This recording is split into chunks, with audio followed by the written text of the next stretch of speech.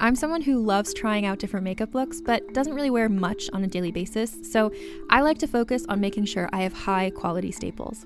And whether you like a fresh face, full glam, or somewhere in between, you've probably seen Thrive Causemetics Viral Tubing Mascara. I've certainly seen it everywhere.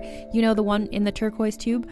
So that mascara, along with all of Thrive Causemetics beauty products, are certified 100% vegan and cruelty-free, which I look for in makeup, and they've got excellent quality to match. And something I didn't know from all the mascara videos I've seen is that for every product sold, Thrive Causemetics donates either that same product, another product that is needed more, or a monetary donation. They've worked with over 500 nonprofits to help with a wide range of causes like supporting cancer survivors, people experiencing homelessness, education access, and so much more. Knowing that makes me feel even better about using their products. And I do enjoy using them. Like I said, I like having high quality staples, and so my favorites are products that are multi-purpose, like the Brilliant Eye Brightener. It comes in a bunch of colors, and I like using them as eyeliner, eyeshadow, and even highlighter. Thrive Causemetics is luxury beauty that gives back. Right now, you can get an exclusive 20% off your first order at thrivecausemetics.com/thrive. That's Thrive Causemetics, CAUSEMETICS.com/thrive for 20% off your first order. This episode is brought to you by Visit Williamsburg. In Williamsburg, Virginia, there's never too much of a good thing. Whether you're a foodie, a golfer, a history buff, a shopaholic, an outdoor enthusiast, or a thrill seeker, you'll find what you came for here and more. So ask yourself, what is it you want? Discover Williamsburg and plan your trip at visitwilliamsburg.com.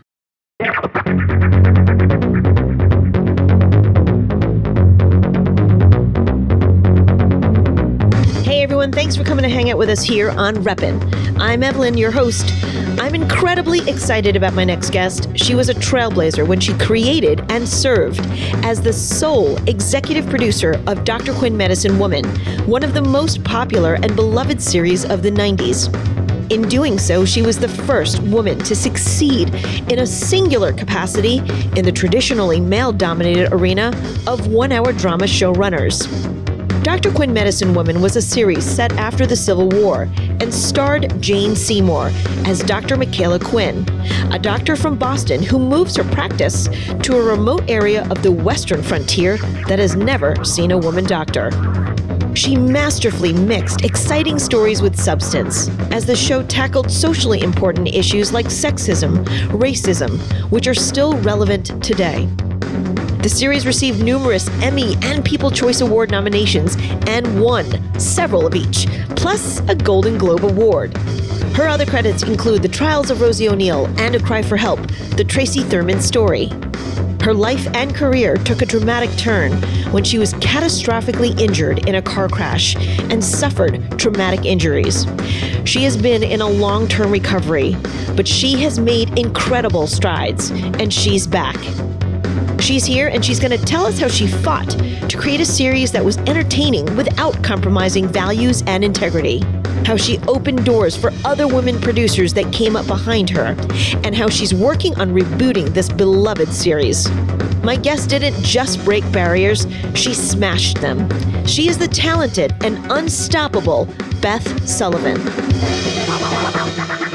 Beth, it's so good to see you. I want to get right to it because there's so much I want to talk to you about. You've done so much with your career. I mean, you created, wrote, and was the executive producer of one of the biggest television series in the 90s, Dr. Quinn Medicine Woman. You know, it's a show I love, and it's super popular back then and now. We're going to definitely get into it. Can you tell me one story about when you first said, I know I'm a storyteller and I'm going to become a filmmaker? Well, this filmmaker part came before the storyteller part. When I was at UCLA, I was undergrad. I was a anthropology major and a history minor. I started to become more savvy politically, and I realized someone said to me, they said, anthropology major, some political friend of mine, they said, well, you can't be an anthropologist. I said, why not? He goes, well, they're just, all they do, the only place they work for is all these big companies going out there and making the world safe for them to, basically, acculturating all these people so that they can be oppressed.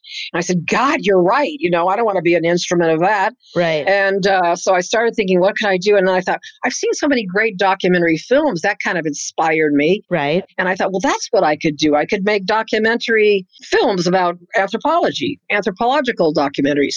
So I go shopping over to the film school, and they said, oh, well, it's hard to get into the film school. Right. You could transfer it. It'll take about a year, though, if we accept you. I said, okay. So I went through this whole process. I had to wait for a year. And while I was doing that, I was pretty sure. I felt, well, I was always very confident. That's one thing. I mean, some people would call it arrogant, but but whatever. Right. I always knew that I could do whatever I started to do.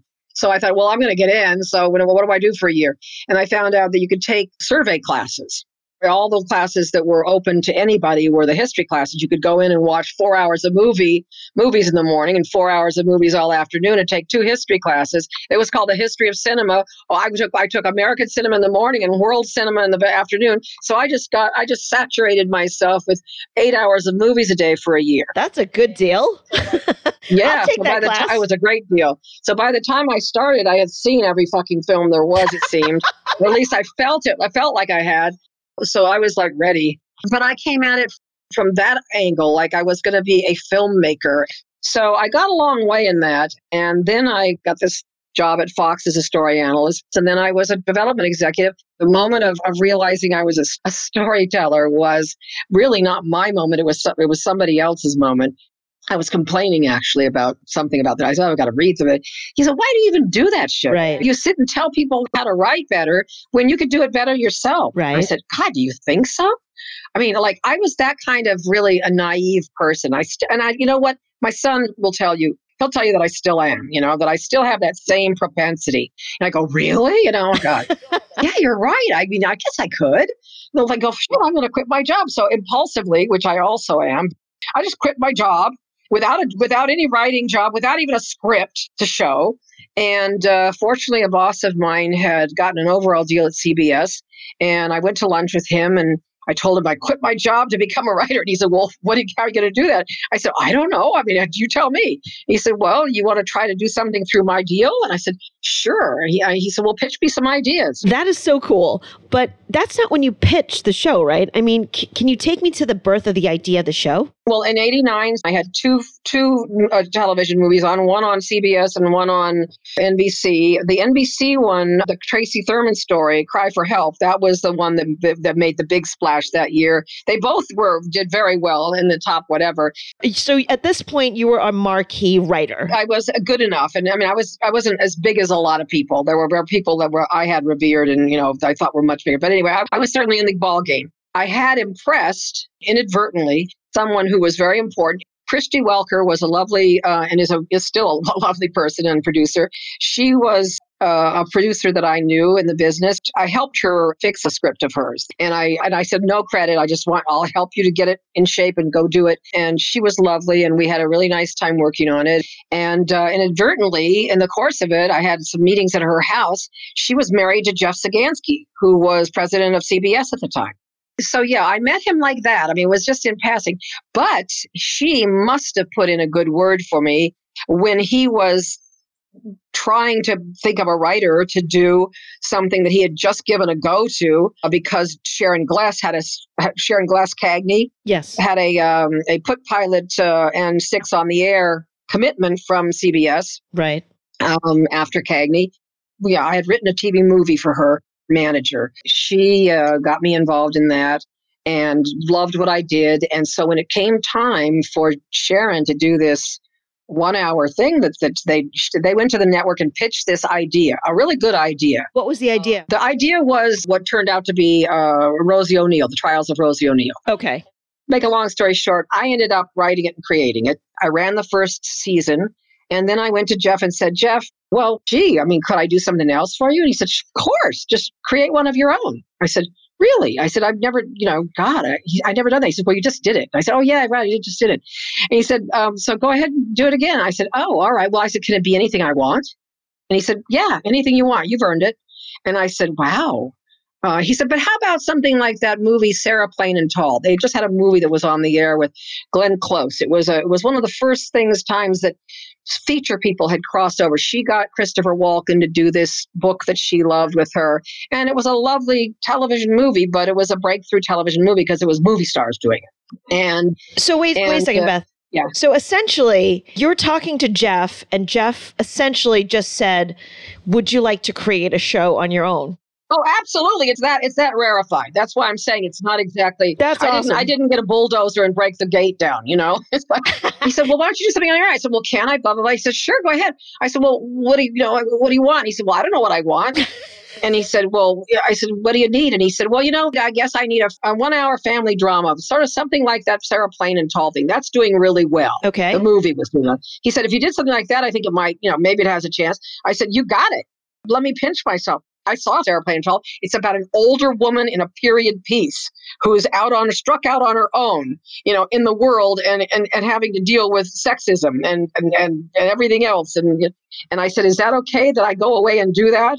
And he said, yep. So when Jeff said this to you, how did that hit you? He had a lot of respect for me and he liked me and we could disagree, fiercely and wholeheartedly, but always friendly.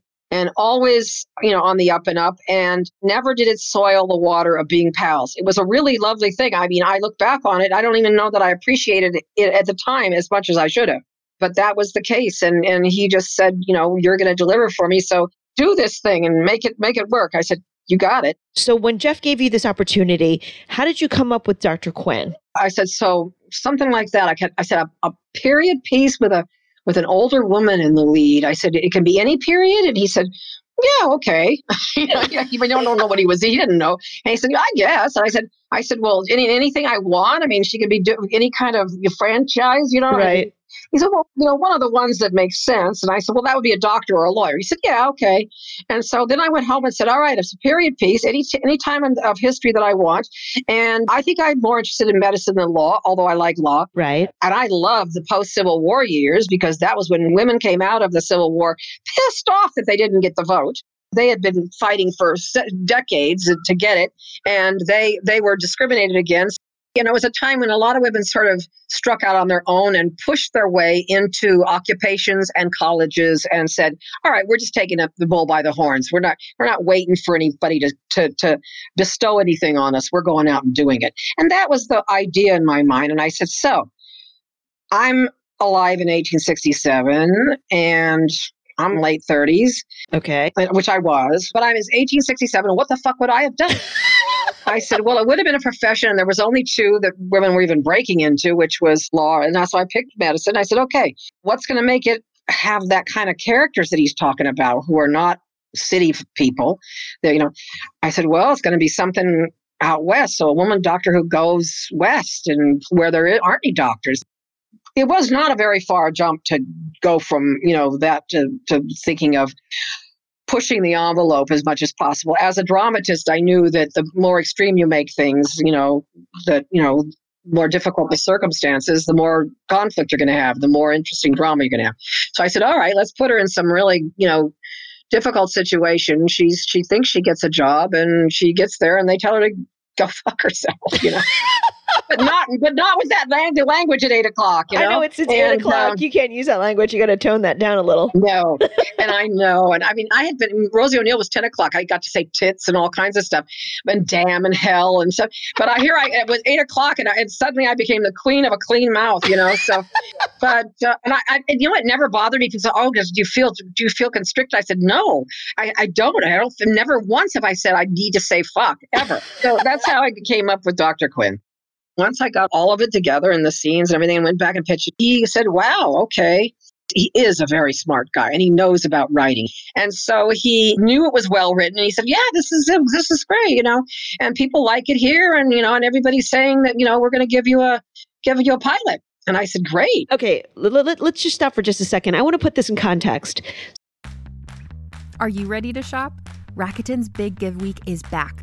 Get 15% back at hundreds of stores, and it's all happening this week, May 6th to May 13th. It's the perfect time to shop for everything on your list for spring and summer, like clothing, outdoor gear, and travel. I know I'm using this week to stock up on some warmer weather essentials at Ray-Ban and Ulta, and I love that Rakuten even helps me save on travel at sites like Hotels.com. Rakuten really is the best way to shop, and you can save even more by stacking cash back on top of deals.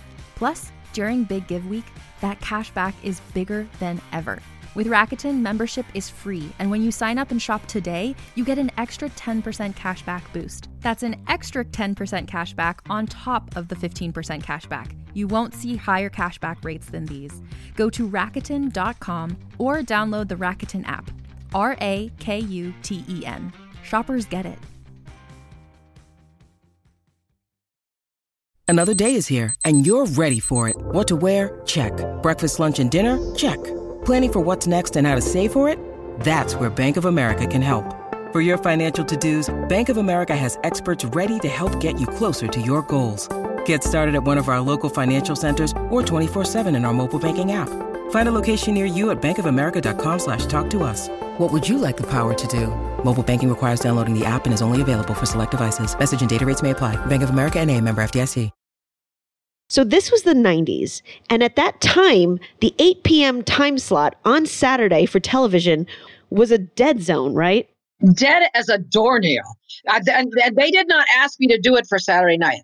They asked me to do a pilot, period. And there were no Westerns on TV. No Westerns had been on the air for 13 years. So here you come with a Western, and you're in the dreaded time slot. They threw it away. They considered it family friendly, kind of, it was just a one tiny step beyond prime access. Nobody wanted to be 8 o'clock. And I mean, it was hard for me to find great writers. I had to find them in very inventive ways because I couldn't get any of the top 10 o'clock writers to do the show. So Dr. Quinn, Medicine Woman was a 2-hour pilot, right? That had already a lot of obstacles or strikes against it, let's say. Yeah, it had a woman in the lead, a single woman in the lead, which I think at that time on CBS, there was no other show that had a single woman in the lead. Thank you. And it was a Western.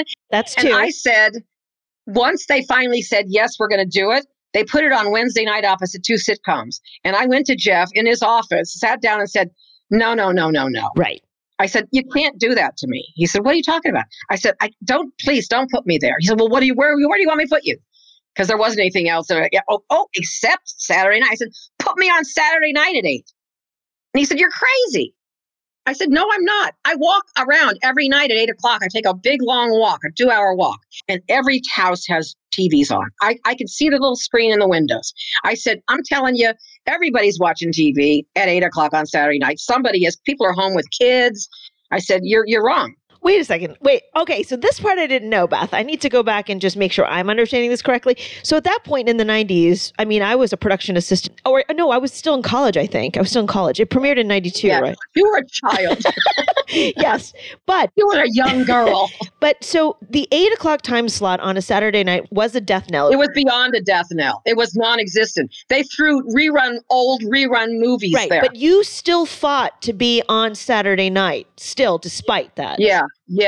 No, I know. And he looked at me and said, what are you doing? He said, you're crazy. And he said, and beyond that, he said, you're trying to do everything. I said, what do you mean? He said, well, I'm the one that programs it, not you. And I said, well, in this case, just take my advice. He said, I'm supposed to take your advice and program it on Saturday night. I said, hey, if it's such a stupid idea, do it and punish me.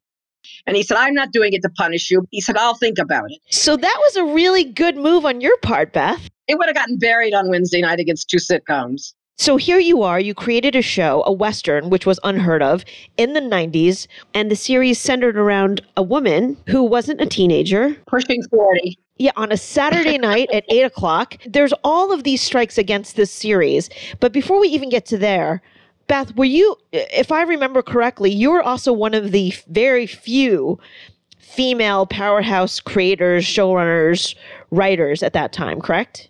Well, I guess I didn't think of myself that way. I had done Rosie O'Neill for a year. That's how I thought, oh, I did this thing for Jeff. And of course I ran it because who else could run this through the writing staff? I had to be in there. Right. I mean, that's how I felt. But I didn't get that I was a showrunner at all at that point. And I think there were a couple of women who were, I know there were a couple of women who were much bigger showrunners with male partners. Right. There was nobody bigger than me and I didn't even know this until someone told me.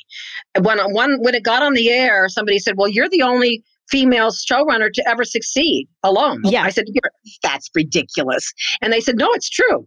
And I said, no, really? And then they proved it to me. And I went, God, son of a bitch. Okay, I'm happy for that. And I said, the only thing I'd like to say about that is that it's a shame it took this long. Right. But I'm happy to take that role, I'm happy for women in general, but happy to step up to the plate. Yeah, you opened a lot of doors. Yeah, and I didn't even think of it that way. I mean, this is going to sound arrogant or whatever, but I did what I always did in my life. That was I showed up and said, oh, sure, I can do it. Talking about showing up. Yeah. So we talked about this series that you created that had all of these strikes against it.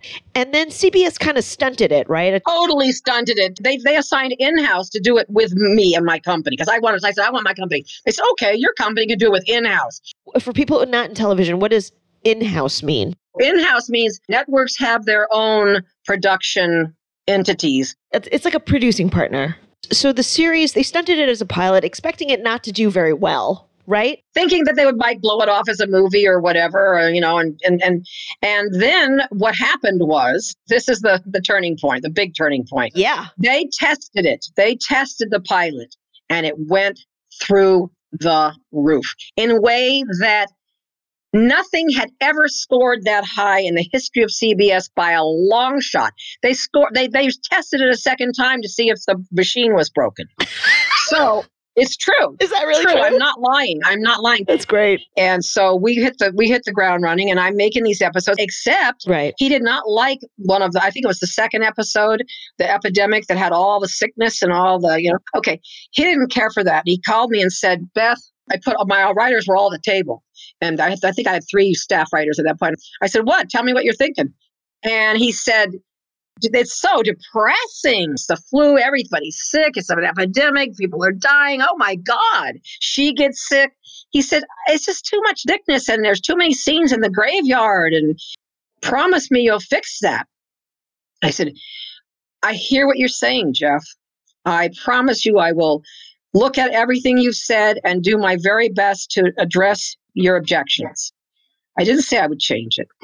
Okay, because I knew as I was speaking that I wasn't going to fucking change a thing. I loved the episodes. I wasn't going to go back and edit it and everything. I thought it was fucking great. So so did everybody else in history later. But anyway, and I hung up the phone, and my writers looked at me and went, oh, God, Beth, oh, it's so depressing. I said, what are you talking about? What do you mean it's so depressing? I said, are you kidding? I got up, went to the huge white thing that we put all our stories on the board. What do you call those big whiteboards? Yeah, whiteboard. Yeah. I went up to the top of our story whiteboard, and I wrote across it in giant letters across it, more scenes in the graveyard. I said, does that explain what my position?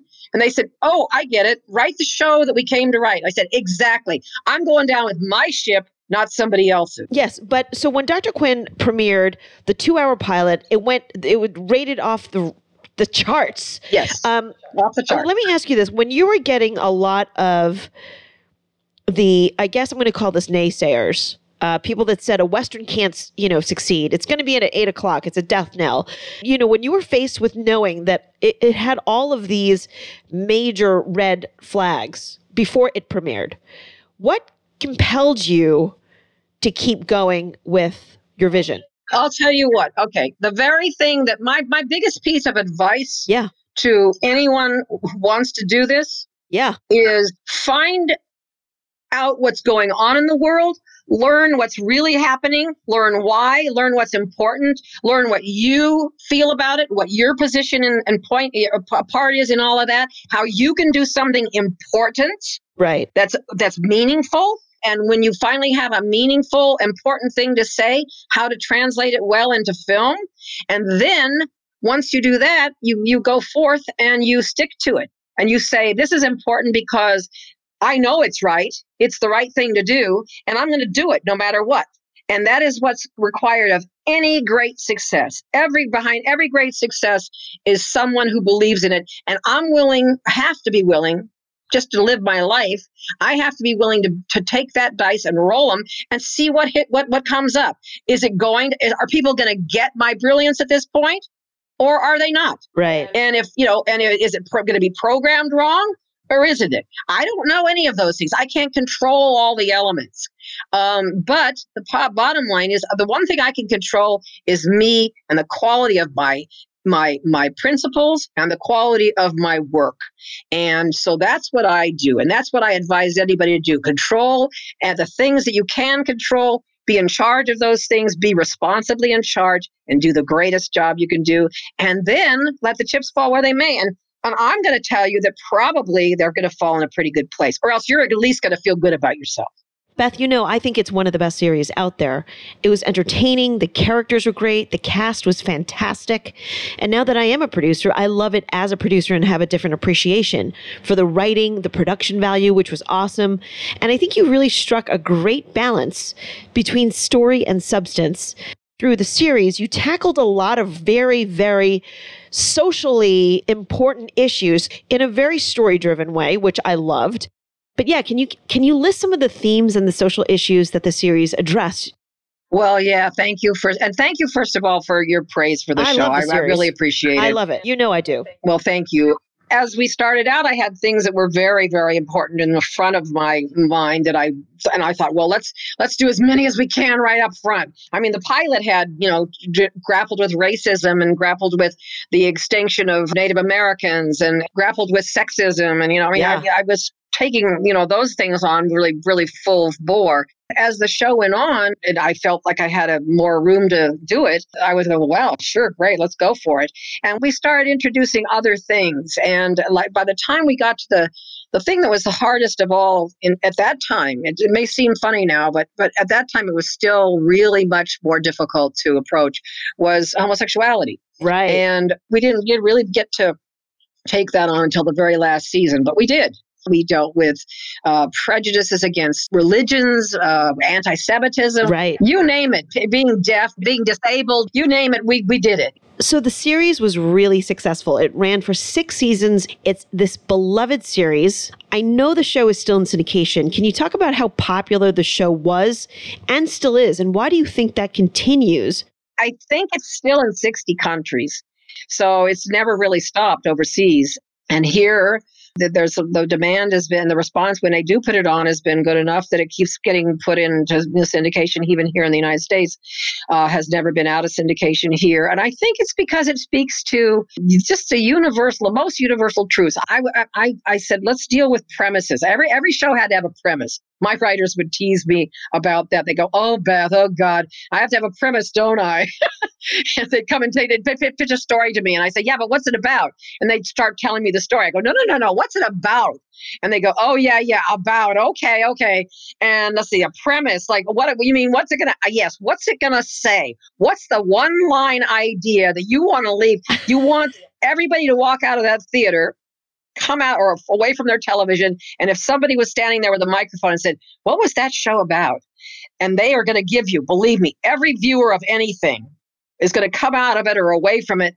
And if you ask them what it's about, they're going to tell you in one line. They'll tell you. It might not be what you hoped, but the whole goal is to do something brilliantly enough that they come out all saying what you wanted them to take away from it, right. But at the same time, not having, spoon fed it to them, but gave it to them in a way that is entertaining and that they could reach that conclusion themselves. Because there is a huge responsibility in putting material out there into the world. You're trying to convince people to behave or think in a certain way. In my case, to be their best selves, to be the best of what we are as human beings. Yeah. And that was the basic driving force, was how do we in every way, shape, or form encourage every single person of every ilk, creed, color, whatever, to be the best person that they can be toward one another. Right. And at times when people said, oh, this thing is so heavy with meaning and trying to make a point, and some people tease us for being too politically correct. When they do that, and I go, yeah, you know what? That's what I want to be teased for. I want to be teased for being politically correct. As long as we're politically correct in a compelling way that people are riveted by the stories and they don't know. I mean, it's not like we're trying to trick anybody. We're just trying to write good drama. That's what Aristotle said. Start with a good idea, a good something to say, and then say it well. But you have to have something to say or there's no point. The show encouraged us to embrace great values and to be the best of what we can and should be.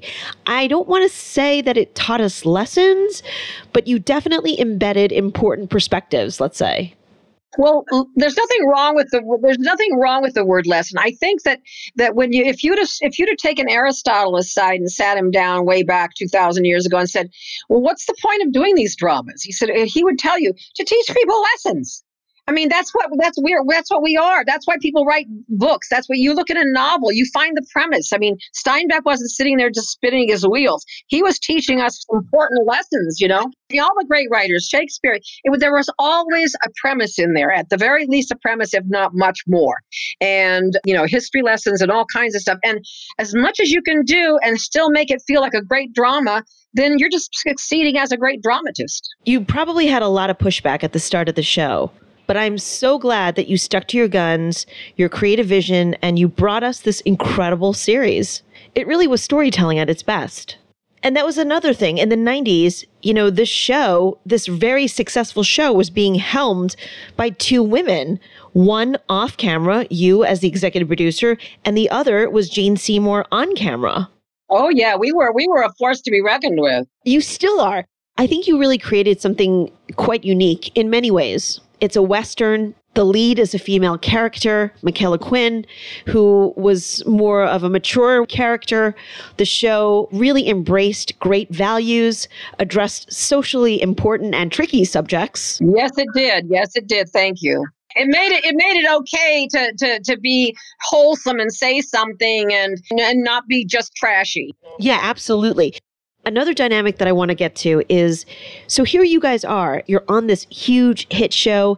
It's led by two women, and there is this stereotype that women can be really catty. But here you are, you and Jane have had a decades-long friendship. Can you talk about how special that is?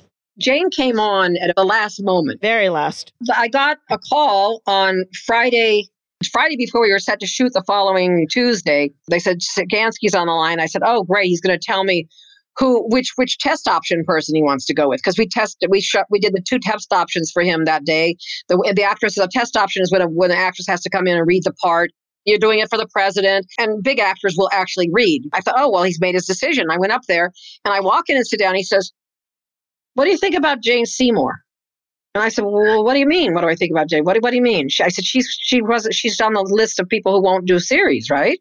She's only long form, right? And he said, well, her agent just called 15 minutes ago. I said, really? She won't mind me saying this, but she always tells this story. She happens to be in a difficult stretch of her life, and she needs something right now. And she called the network, he called the network on her behalf, saying, I need a movie yesterday. And Jeff told her agent, I don't have any movies going except for this 2-hour backdoor pilot. But it is a backdoor pilot. She'd have to sign all the pilots. She'd have to sign all the series stuff. And he said, oh, okay. But he said, is it going to happen? And there's two different sides to that.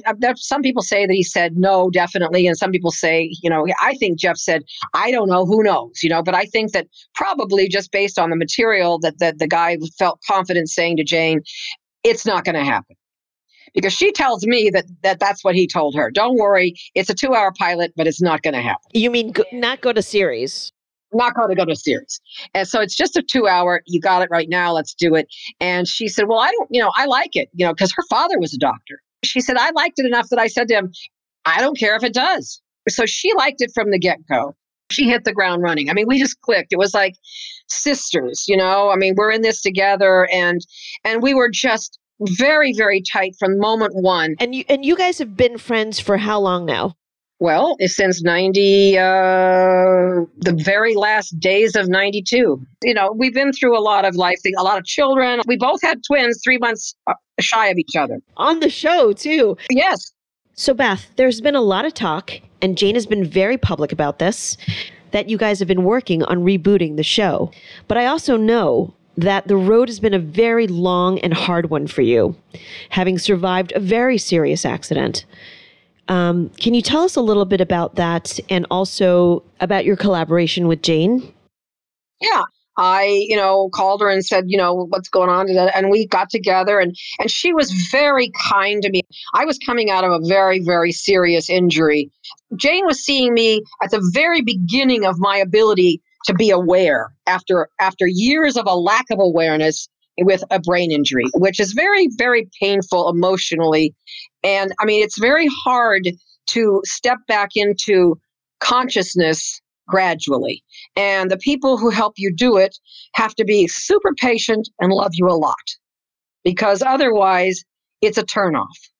Because right frontal lobe behavior is usually boisterous and offensive, and it's unreasoned and it's impulsive and it's not well thought out. It's usually imprudent, and you can make an asshole of yourself. And I was capable of doing that even before I had a brain damage. But with the brain damage was ugh. So anyway, you had to really deal with me with love to get through that earliest period of that, which was when I came back down to LA, and she was there. I know that it's been extremely difficult for you, having survived such a serious accident and suffering the injuries that you suffered. But can you tell us a little bit about the road back, your recovery, and how it's led you to a reboot? 2017, I started to feel like I might be able to write again. And so a friend of mine did a project with me totally out of the goodness of her heart and helped me prove that I could screenwrite again. And I came back against every odd that you can think of. Yeah, I mean, that I'm even able to speak this way. So there's a lot of people on earth who would tell you it's not possible. By 17, I came back in 15, and in 17 was when only by then did I say, I think I can write. And so I wrote a treatment for a reboot, rewrote it until I felt that it was really good, and gave it to Jane, and she called and said, oh my God, Beth, this is brilliant. Now, I didn't expect that because I was really tenuous. I didn't know if I still had brilliance in me. Every moment was, the first for me. And I went, oh God, I'm so relieved. I was afraid to disappoint you. She said, oh my God, no. Oh my God, we have to do this. Oh, let's figure this out. She said, come and have lunch with me and Joe and William, who were both in the show. So I went out there and we hung out outside in her beautiful place and had this lovely meal and all got really back in tune. And they were really, responding to it as well. I said, well, look, if you guys are this jazzed, I'm thrilled. I mean, I'm ready to do this. Let's do it. I said, well, first of all, I think we need a production company that literally a hands-on, production company that can deficit finance, that has the setup. And so I said, let's bring somebody in. And she said, well, who? And I said, I think my friend Dan Paulson qualifies. Now let's form the company. So we hired an attorney and formed a production entity so that we could go pitch it. We wanted to go and say, into wherever we were going and say, we're the production company. We're making it. So you guys are working on it. Indeed. And it's going to happen. Jane and I and Dan are going to make sure that it happens. We cannot wait. So it's safe to say that the band is back, so to speak. Joe Lando, William Shockley. Everybody's back. Every single actor that we called, and I called everybody, were thrilled. Every single person said yes, and some who surprised me. Some who'd gone on to other lives like Chad Allen. But he's going to do it. That's awesome. And I called him. I said, Chad, I said, look, I know you have a whole other life. And I said, this is a kind of a crazy thing, but I certainly would not ask you. And I don't want to insult you. I don't want you to hear it happening. But I know you're not going to say it. He said, no, you're wrong. I want to do it. I said, what? He said, I've got my PhD. Would I like to stop now, pause? Yeah, let's do it. That's so exciting. And I was like so thrilled. My first long shot, I thought, was also Sean. I thought, oh, he's in college. He's doing other things. Sean said, yeah? Sean Tuvi's on. Everybody's there. That's amazing. Jessica's all over it. And just for fans, if they need to understand any conflict about that, there is no conflict when you're the producer and writer, of a show. And the last person who played the character when you went off the air is the person that resumes the role. You don't go anywhere else with it, guys. Just how it works. And that's what's humanely and with respect done in the business. And I adore both Colleens, both people who played Colleen. I adore them both in completely different ways, but equally. I'm super excited. I can't wait to have this back on air. Now, why do you think a show like this is still relevant? Because I think that's what I mentioned earlier. I was always trying to really deal with the most universal truths about the human condition and what we need to know about it in order to be good human beings. And that goes across, time, across cultures, across the world, across, countries. I've always wanted to speak to as big an audience as possible. You always want to think that you're speaking to everyone. And you always should treat it as though you're speaking to everyone, and do it in a way that's as accessible as possible. And the unfortunate thing is these issues of sexism, racism, discrimination, it's still so unfortunately present. Oh, everywhere. So Beth, we have a signature sign off here. Okay. Let me know who you are and what you represent. This is Beth Sullivan, and I represent the best interest of the viewing audience as obligatory to my involvement in the television business.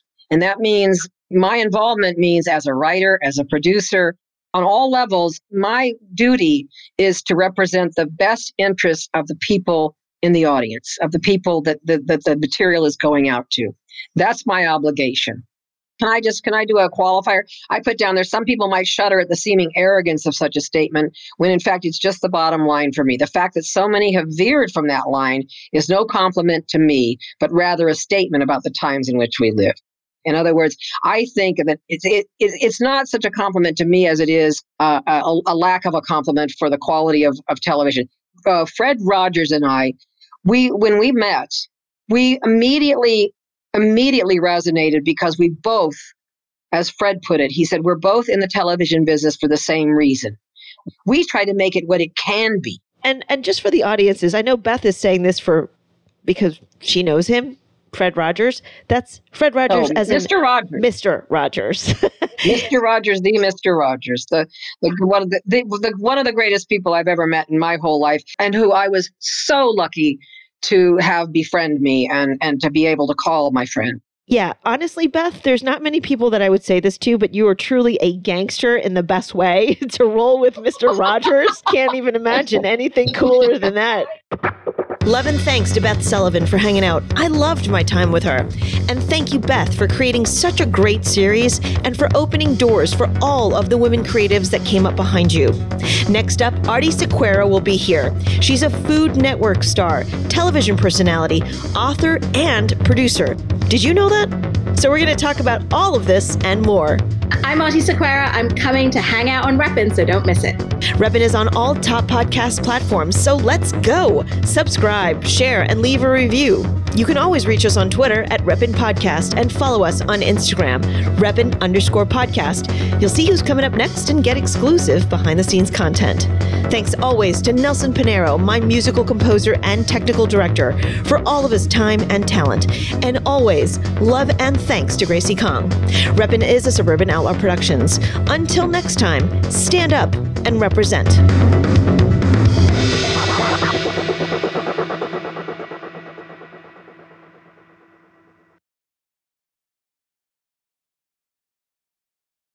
Hey there, this is Justin Bartha. I made a funny new podcast, King of the Egg Cream. It has the greatest cast in the history of podcasts with actors like Louis Black. I'm torn by my feelings for two women. Bobby Cannavale. You can eat it, or if someone hits you, you can put it on your cut. Melanie Linsky. I wonder what these marvelous things are that look just like boiled chicken feet. Jason Ritter. I can break things and pick locks and kill people. Michael Stuhlbarg. The whole point is to inspire people that they should make themselves better. Ari Grainer. No, don't whet its appetite. What are you, an idiot? Me, Justin Bartha.